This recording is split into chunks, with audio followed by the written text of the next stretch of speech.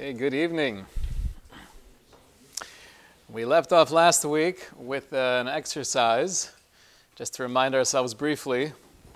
We spoke about the idea that sometimes we have this impression that real, genuine spirituality will always be tranquil and peaceful and serene. And then we find ourselves in a situation where things are hectic, and it's stressful, and there are pressures. I could almost get into the mindset that this is taking me away from ruchnius, from growth, from avodas Hashem.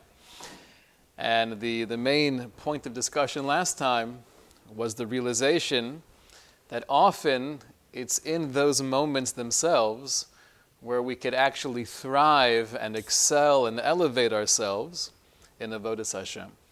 So the exercise was, sometime throughout the week, when we find ourselves in a challenging situation, feeling that this is taking me away from where I need to be, where I could be instead, accepting and embracing this particular moment, this particular reality, and reminding ourselves of the mantra, Zehayom Asa Hashem, this is the day, this is the reality that Hashem is creating for me right now. Might not be super pleasant, but if this is where I'm at, this is where I need to be, and this is where I can excel in my avodas Hashem, Nagila v'nismechavo, therefore I'm going to rejoice. Anybody like to share the utilization of this mantra at some time throughout this past week? And we actually have an email as well. Reb Chaim.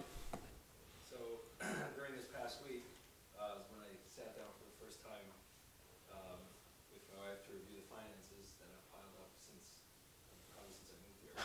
Almost. If anybody knows me well enough, I'm very meticulous with making sure that things make sense. And it was starting to drag on quite some time, and I could not make sense of the bank accounts of anything. I didn't know if I was coming or going at a certain point. And I was feeling super overwhelmed for two reasons. First of all, just the lack of being able to make sense of things. The stress of having to have spent a lot of money since we moved here, etc. Those are the two things then. I've yet to hear one person say, when we moved to Florida, within the next few months, we realized we were doing so well financially. It was just a windfall. Yes. And in addition to that, it was also the time it was taking that I obviously prefer to, usually if it's done on a weekly basis, it's a short process, but this was dragging on. And I was starting to get kind of frustrated, and then I remembered the shir. Oh. And I just turned to my wife, had not yet heard the shir because the link didn't come out yet. I turned to my wife and just said, Zayam Asa Hashem Nagila B'nis V'chavai. She looked at me like I fell off. And I explained where that came from. Discussing it and explaining it, and obviously helped me have that sense of common understanding that this is where I was supposed to be, and this is what I was supposed to be dealing with right now. Beautiful. Beautiful. Thank you for sharing. I have an email here I received actually a few hours ago from Eretz Yisrael. And they write as follows. Last week was incredibly helpful and wanted to share a humorous anecdote. I spent a lot of time Erev Sukkot making Pesach. Why? Because the couple of months I spent in Boca, some neighborhood mice apparently moved into my house in Eretz Yisrael. To just about every room in my place. Weeks of take it all out, clean, put it all back. It didn't solve it. So Erev Sukkot, the kitchen cabinets needed another round.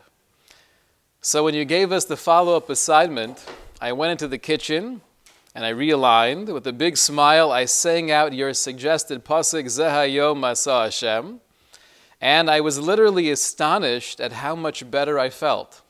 The annoyance, resistance, frustration was gone. Poof. I actually imagined a row of upright, smiling, adorable mice dancing on the counter. And then I sat down to reflect on so many blessings that resurfaced. I have a kitchen, I have a home, and plus a billion trillion. I've actually been using the Zehayom system all week. At every sign of the small adversities that sprinkle through life, Every word is so relevant now that you've shared the context. This solution has become like a trusted best friend, reminding me in a few seconds that all comes from my trusted best friend. It's beautiful.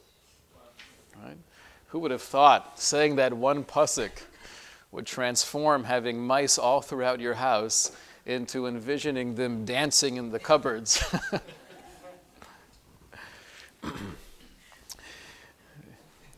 The topic I'd like to jump into this evening is addressing the question, are we reactive or reflective? What does it mean to be reactive? Give me an example.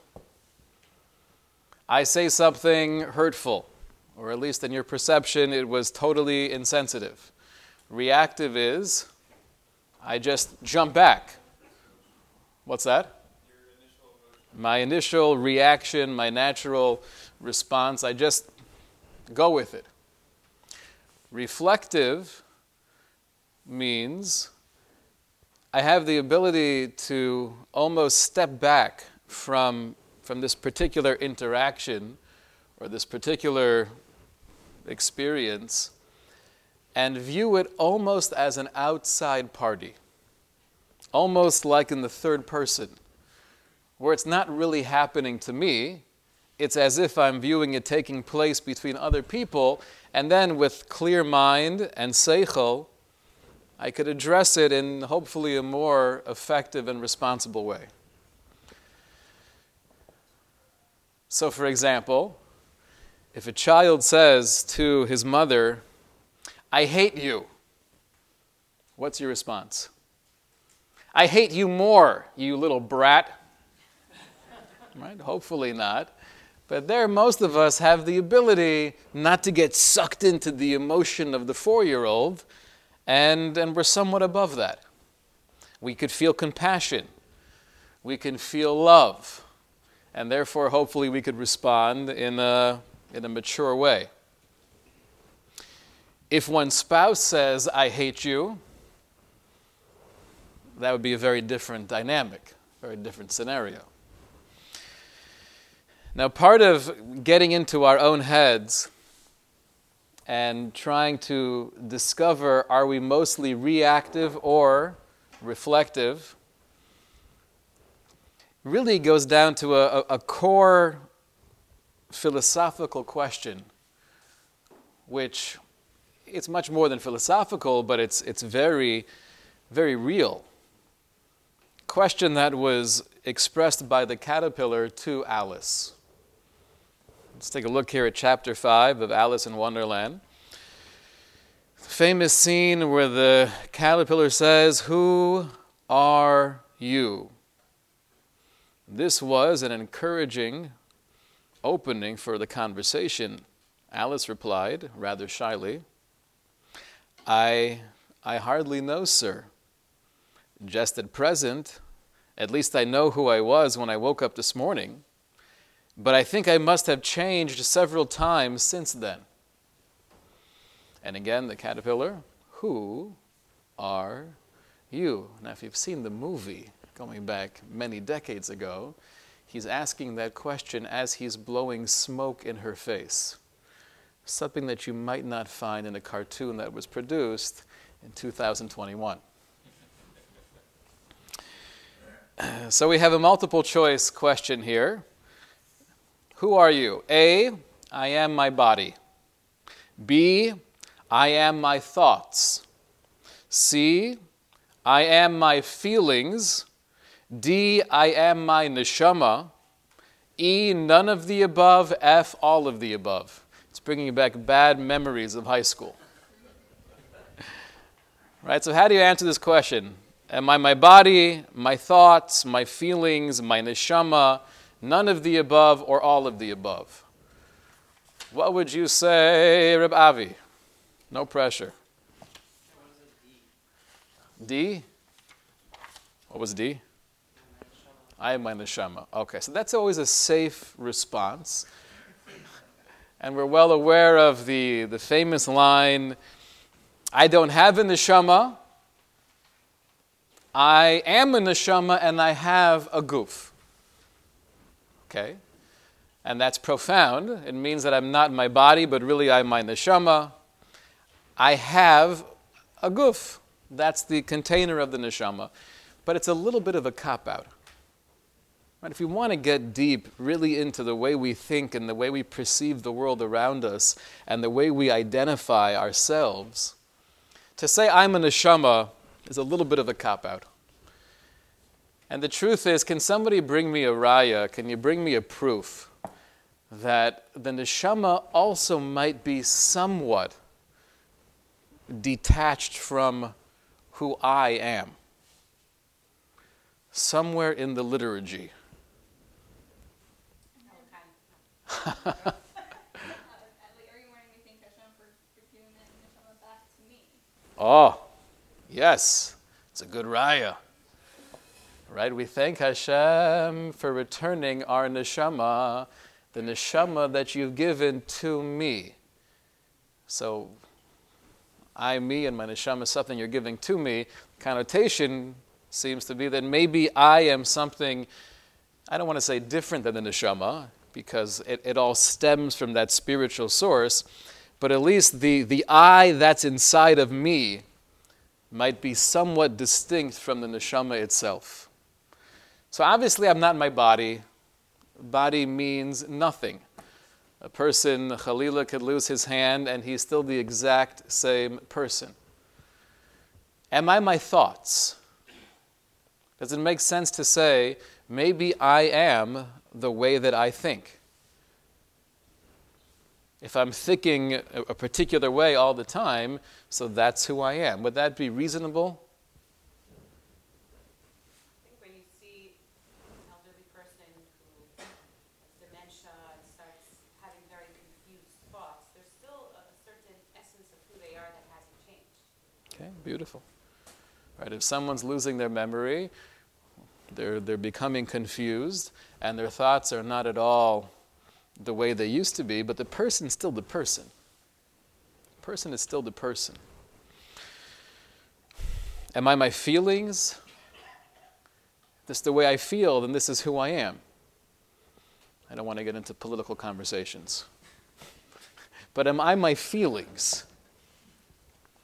So hopefully not, because we feel all sorts of things all the time. Right? If I lose it, and I start yelling, and then 3 minutes later, I'm asking myself, how could I have done that? That's not me. What do you mean it's not you? You are your emotions. So not necessarily. I don't think that was an expression of who I really am. I was angry, but that's not me. And then let's say I'm feeling happy. I'm feeling satisfied. Is that me? Is that my essence? So it could be the answer. I think deep down the answer is I'm a neshama. That's the motor, that's the foundation of everything. But practically speaking, the answer might be none of the above. Why does it make a difference who we are? It's an interesting philosophical question. But I think it makes all the difference in the world because, like the great Rav Isaac Sher tells us, Rav Isaac Sher, the Rosh Hashiva of Slobodka, he says, Borer lekol, it is clear to everybody. She'im ha'adam eini yodeya u'makir es atzmo. If a human being does not know and recognize him or herself, lo yoel lo limud hamusar. We could be learning musar and working on ourselves and trying to change and to grow. But if I don't have a clarity as to who I am, nothing will really be helpful. Because it's not me that I'm working on. I have this false impression of myself. The only chance we have for real elevation, real aliyah, real tikkun hamidos, tikkun haneshama, is starting from likely one of the most important questions we will ever address in our lives: who am I? Now, would we agree with the quote from Shakespeare, This above all to thine own self be true. And it must follow, as the night the day, thou canst not then be false to any man. Right? To thine own self be true. Or in the modern Sprach, be true to yourself. Is that something that we would wholeheartedly agree with? Not necessarily. Because the phrase to be true to yourself has a connotation of really it's all about you. Know who you are, know what you want. Be true to yourself. We're going to discover that in the Hashkafas HaTorah, in the perspective of Chazal and Rishonim and Achronim and the Gedolei HaMusar and Machshava, we also very much believe in Da Es Atzmacha, knowing who you are, understanding yourself, having a true, clear identity. But there's a reason why. It's not just to be true to yourself as an end, but being true to yourself as a means to an end. What is that end? To bring yourself closer to truth. So yes, be true to yourself, know who you are, be genuine, be authentic. For what purpose? Not just to be able to say, I know who I am. Who cares? It's wonderful. You know who you are. Shkoyach. The point of knowing who I am is in order to bring myself closer to truth. I'll share with you a few lines here from the great Rav Shlomo Wolbe, and throughout our discussions together, we'll be referencing Rav Wolbe often. He writes, Hayodeya es atzmo, once a person knows himself, then he's able to discover the derech, the path, l'sakeh nes atzmo, to uplift himself. Ki im lo l'shem tikun, because if I'm not trying to discover my identity for the purpose of real tikkun, so then ma lo hayediyah, who cares about self-awareness? Yediyas atzmo shona mikol yediyah cheres she'adam yachal lirchosh. But he tells us, be ready for the journey, because discovering oneself is a different form of wisdom than any other chachma we have in the world. Kol adam hano olam miyuchad, we know every human being is really their own universe. V'hayediyah al olamo hapanimi, and coming in contact with one's inner world, one's essence, muchrachu ba'atzmo limtzo. The only person who could help you find it in reality is Dovi Apple. Or yourself. Right? He could be helpful. But the only way for me to discover me is through me. We could gain advice, and that's what we're doing right now. We're trying to get the hadracha and the guidance and the strategy of our gedolim. But when push comes to shove, who knows me the best more than anyone else in the world? It's me. I can't turn to you to find me. So therefore concludes Rav Wolbe, Zohi avoda asher lefanenu, this is our avoda, this is our mission, this is our task. Umatov ki enenu tzrichim lishov tzivui das atzmecha. And he says this is not about taking the notion of knowing oneself from outside secular sources, like we explained, that might be coming from a very different view. Our avoda is yediyas atzmeinu, getting this knowledge of who we are in order to uplift ourselves and bring us closer to truth. So I want to try an exercise together.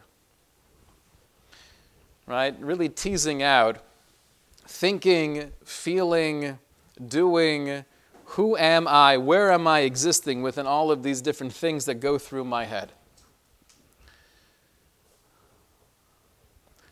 Make yourselves angry.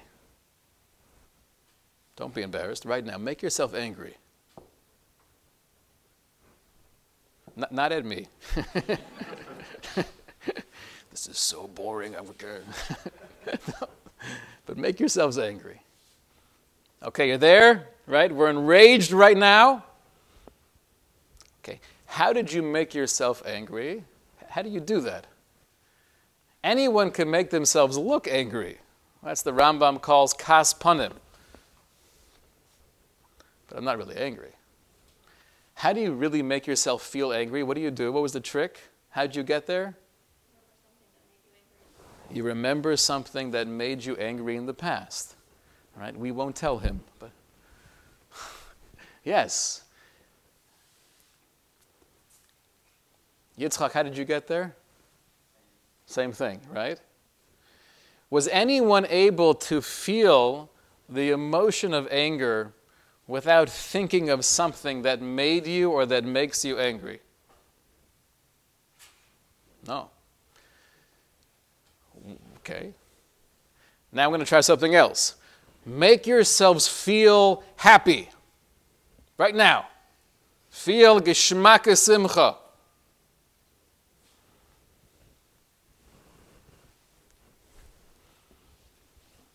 Okay. How'd you get there? How do you feel happy? You don't have to go for it. I went at the beach and just watching the ocean. Okay. Beautiful. See, what's happening here is, I think we're discovering that our emotions seem to come from our thoughts. When we're thinking about something, when I have a perception of what's going on right now, or remembering what took place in the past, or thinking about what will happen in the future, so then that brings on emotion. So machshava, right, thinking brings hargasha, that brings emotion. Okay. Where do the thoughts come from? What's the definition of thinking I have here from the online dictionary? Definition of thinking, although Rabbi Meth has blocked the vast majority of what I could do on my computer, I still have the online dictionary. So the definition is the action of using one's mind to produce thoughts. Doesn't sound like rocket science, right? Thinking is the action of using one's mind to produce thoughts. Okay. So that means that I'm the one who's creating those thoughts. And then those thoughts are creating my feelings. Okay, so I'm not my feelings because my feelings come from my thoughts. And I'm not my thoughts because thoughts come from me. So there's a me that's above and beyond both machshava and hargasha. There's the identity, my essence, right? It's beferish in the dictionary. The action of using one's mind. Who's using my mind to think? I am. Who am I? I have no clue. But I know that it's not my feelings and it's not my thoughts because I'm in control of those things. Why do we usually think along a certain line? If it's the way I perceive life, I once read a beautiful quote. Sometimes people say, you really have to calm down or don't take it so personally. It's all in your head. And that's obviously invalidating the way someone is feeling. But there's a realization that don't tell me my thoughts are not real because they're only in my head. They're still very real. But they don't necessarily represent reality. Those are two very separate things. What I'm feeling is based on what I'm thinking, and what I'm thinking is actually happening. You can look into my brain and see those thoughts formulating, creating the feelings that I'm experiencing, and that's all very real. Well, it's only happening in your head. That's true. Everything happens in my head. So feelings are true, thoughts are real, but they don't necessarily represent reality. What makes you feel any particular way when something's going on outside of you or around you? What makes you feel satisfied or content when you're standing at the beach? What makes you feel mad or angry when you're remembering that very frustrating conversation you had? Is it the conversation itself that brings the anger? It's the perception of the conversation. It's standing at the beach. I'll give you an example. For some people, taking little children to the grocery store is an expression of Gehenim Ba'olam Hazeh. Okay? And you can make all of the conditions beforehand. There's no asking for anything. We're just getting what's on the list. Okay. Right? Then when you get there, I have a memory. This is going back probably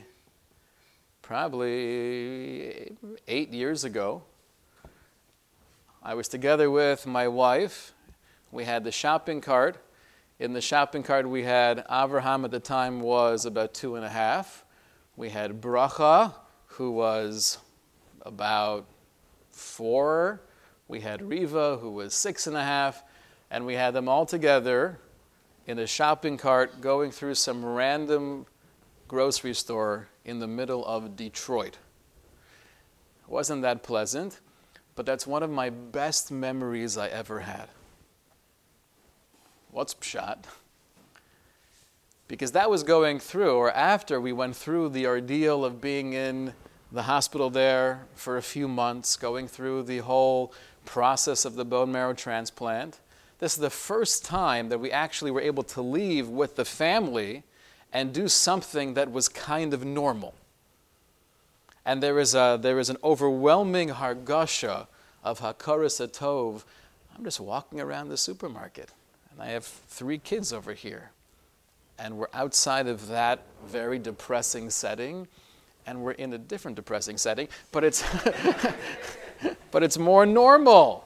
We're doing something normal together. So the feelings that I have are based on the thoughts that I have. The thoughts that I have are very much based on my perception of the moment. I want to take it one step deeper just to confuse us thoroughly. What are those thoughts based on? So let's take a look together. This is written by Rav Isaac Sher, again, one of the great Bali Musar. This was his introduction that he wrote for the Sefer Cheshbon HaNefesh. Cheshbon HaNefesh is one of the very insightful Musar Svarim that was published in the early 1800s, and then it was published again based on the encouragement of Rabbi Yisrael Salanter. And Rav Isaac Sher writes a brief introduction. Listen to what he says. Ha'ikr harishon hu havanas darche yetziras hamachshava. The very first step in our avodas Hashem is understanding yetziras hamachshava, which means the creation or the formulation of thought. Right? Because emotion's based on thinking, but what creates the thought in the first place? Shima adam eini yodeyu makir es atzmo. If I don't recognize, if I'm not aware of myself, lo yoel lo limud hamusa. This is the quote we saw before. No matter how hard you try, if you don't know who you are, you're not going to really change. Kol zman shelo yisbar etzlo berhetiv darche yetziras hamachshava. If we don't get to that point of sophistication within our own mind, of understanding how my thoughts are formed, mipnei hakara chitzona b'midos einenu hakara shlema. If all I know about myself are my midos, basically the way I react, I know I have a problem with jealousy. I'm getting jealous all the time. I really have to work on that. I'm struggling with anger. Right? There's so many different things that trigger my kas. I have to work on that. How do you work on that? So says Rav Isaac Sher, we have to get a little bit deeper. Well, why do you feel that way? Because you're thinking something. Why are you thinking something? Where are those thoughts coming from? If all we know is the reactions, the midos that we have externally, we don't really know ourselves. Shehamidos heim regoshim panimin benefesh. And here he says something very deep, that midos, character traits, the qualities, come from a very subtle point in the nefesh. Translate that as the intellect, as the mind, as the neshama, but it's coming from something very subtle. He quotes the Chovos HaLevavos going back hundreds of years prior to the 11th century, where the Rebbeinu Bachya writes in the Chovos HaLevavos, She'ikr hakol hu pikuach al machshava shebelev. The ikr of everything, the main point, the starting point is knowing and recognizing and becoming aware of my thought process and how I think and where these thoughts come from. If I could do that, then I understand myself. And then we might answer that very, very important question of, who am I? I'm not my feelings. I'm not my thoughts. What comes before even the thought, says Rav Isaac Sher? A subtle, fleeting, visceral feeling. And he gives an example. The example, he says, if we analyze the words of Chazal when they speak about the different great personalities in Tanakh, you have Shaul HaMelech, the great king, who we know was jealous of David HaMelech. How do Chazal and the Gemara and Sanhedrin describe the feeling that led to a way of thinking about David and that eventually brought on the full-fledged emotion of jealousy? Chazal say, Chal shedaite. There was a sense that Shaul had of chalishas hadas, like a sinking feeling in his heart. That was the very first step. He hears people speaking about what an incredible, brilliant Talmud Chacham David Melech is, and they're not saying the same compliments about himself. The first thing that happens, almost subconsciously, is chalishas hadas. Oy. Why are you saying oy? You don't even know. But there's a feeling of just, I got punched in the stomach. That leads me to think about how inferior I am and how much better he is than me. And really, he's getting kavod that I deserve more than he does. And if people only understood that he has these flaws and I don't have those flaws and I have other milas, or they don't appreciate my brilliance because they haven't seen me do this, they've only seen him do that. That's the thinking that comes from that first very subtle feeling. And then that thinking becomes a real hargasha, a real midah of kinda. Then I'm jealous. So says Rav Isaac Sher, this is the progression that we need to become aware of. I'll do something oftentimes based on a feeling. The feeling is based on my thinking, and the thinking goes back to something so subtle that I barely pick up on it consciously. Our goal is to figure out, okay, now we see at least conceptually this transition, this process that happens within our minds.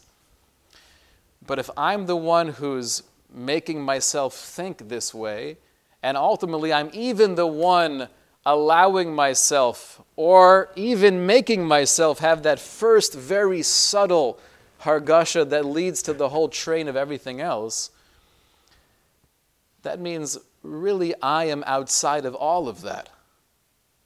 I'm outside of everything that's happening, this complicated cheshbon. I'm outside of that. I'm beyond that. I'm above it. I'm also in control of it. The question we have to explore is, so who is the I that's standing behind all of this, that's really in control of this whole process? So will I be reactive? Many times I will be, when I don't understand that my feelings are not me, when I don't have a clarity that even my thinking or my perception of what's happening is not necessarily me. I have all of these different things going around my head, oftentimes telling me how inferior I am, or what a failure I am, or making me second guess myself and bringing up all sorts of strange visions and complaints. But all of those thoughts are not me. We're only reactive when we live in the illusion that everything that's happening, the noise and the clutter and the congestion inside my head is me. When do we become reflective? When can I actually take a step back? Just like my 4-year-old is telling me she hates me, it doesn't really bother me. I could still have compassion and ask myself, what does she need right now from me? We're only able to become reflective when we have the clarity that I'm not my feelings and I'm not my thinking, but I'm something beyond that. We begin to view ourselves and what's taking place, the conversations taking place in our mind, almost from a bird's eye view. Does this sound easy or somewhat complicated? What's that? I think it's both. It's hard to retrain ourselves. So it's not easy, but it's very natural. It's natural because, like we mentioned a few times ago, everything we're trying to accomplish is not about acquiring or discovering something outside of ourselves. It's tapping into who we really are. So it requires a focus, it requires doing these exercises, but ultimately it's going to feel natural. And like Rav Isaac Sher concludes, the way to bring ourselves to a real menuchas hanefesh, even when life is stressful, even when we feel overwhelmed, is through becoming reflective. We become reflective when we can view what's happening within our head like an outsider. So I want to give you the exercise for the week. And that's as follows. Right? How many times we do it, it depends on what we can do, what opportunities arise. But to try during a moment where I'm thinking something and I'm caught up in my thoughts, whether it's anxiety or it's depression or it's resentment, to be able, b'shas maisa, right there, as this conversation is taking place in my head, to be able to pull myself out of it and look at the thoughts. Just become aware of what's actually going on and to say, wow, this is what I'm thinking. These are the conversations happening, but that doesn't necessarily mean that's who I am. Right? So the first step to having real control over our lives is through having control over our thinking, our perception of what happens in life. The only way to have control over that is through first just becoming aware of all of the noise and all of the clutter that's actually happening within our own heads. Question? Yes, because I feel like who you are just evolves because based on your life experiences, meaning 10 years ago, I was not the same person. I was 20 years old. So I just feel like that's a constant evolving change, and then you're kind of like, well, I thought I knew who I was, but that was 5 years ago, and now I'm somebody else, and maybe my hashkafa has changed, and now you're just trying to figure yourself out all over again, all the time. That could be confusing. So listen, we always change, and that's really, if we look back 10 years ago and feel we were pretty much the same people, that would be depressing. Hopefully, we are maturing, and through life experience and through learning and growing, we're very different people. But no matter where we are in life, when we're 20, when we're 40, when we're 60, there is always the me that exists within, call it within my mind, that's able to perceive everything else. And even if our hashkafas change and we progress, and maybe I'm not as obsessed now with football as I was when I was 20, halavai, that should be the case for many. But it's just finding where I am, even though it's right now, and things can change. But the first step is just becoming aware of everything, viewing it as an outside, as a third party. Question, Reb Chaim. Maybe the difference would be that if a person is always in this state of really being aware of who they are and viewing everything, then they wouldn't necessarily say, well, 5 years ago I was somebody else and today I'm somebody else. Just like when you see somebody who's losing weight, if you see them along the whole journey, you don't really tell them, oh my gosh, you lost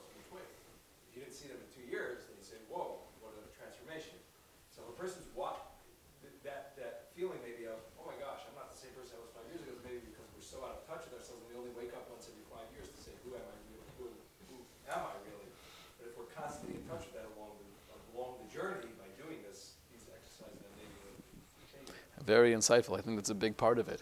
You know, if we're never fully in touch with who we are, then this feeling of I'm a totally different person might just be based on the fact I didn't know myself then, and I don't know myself now. That's a yes. Okay. Have a great night, everybody.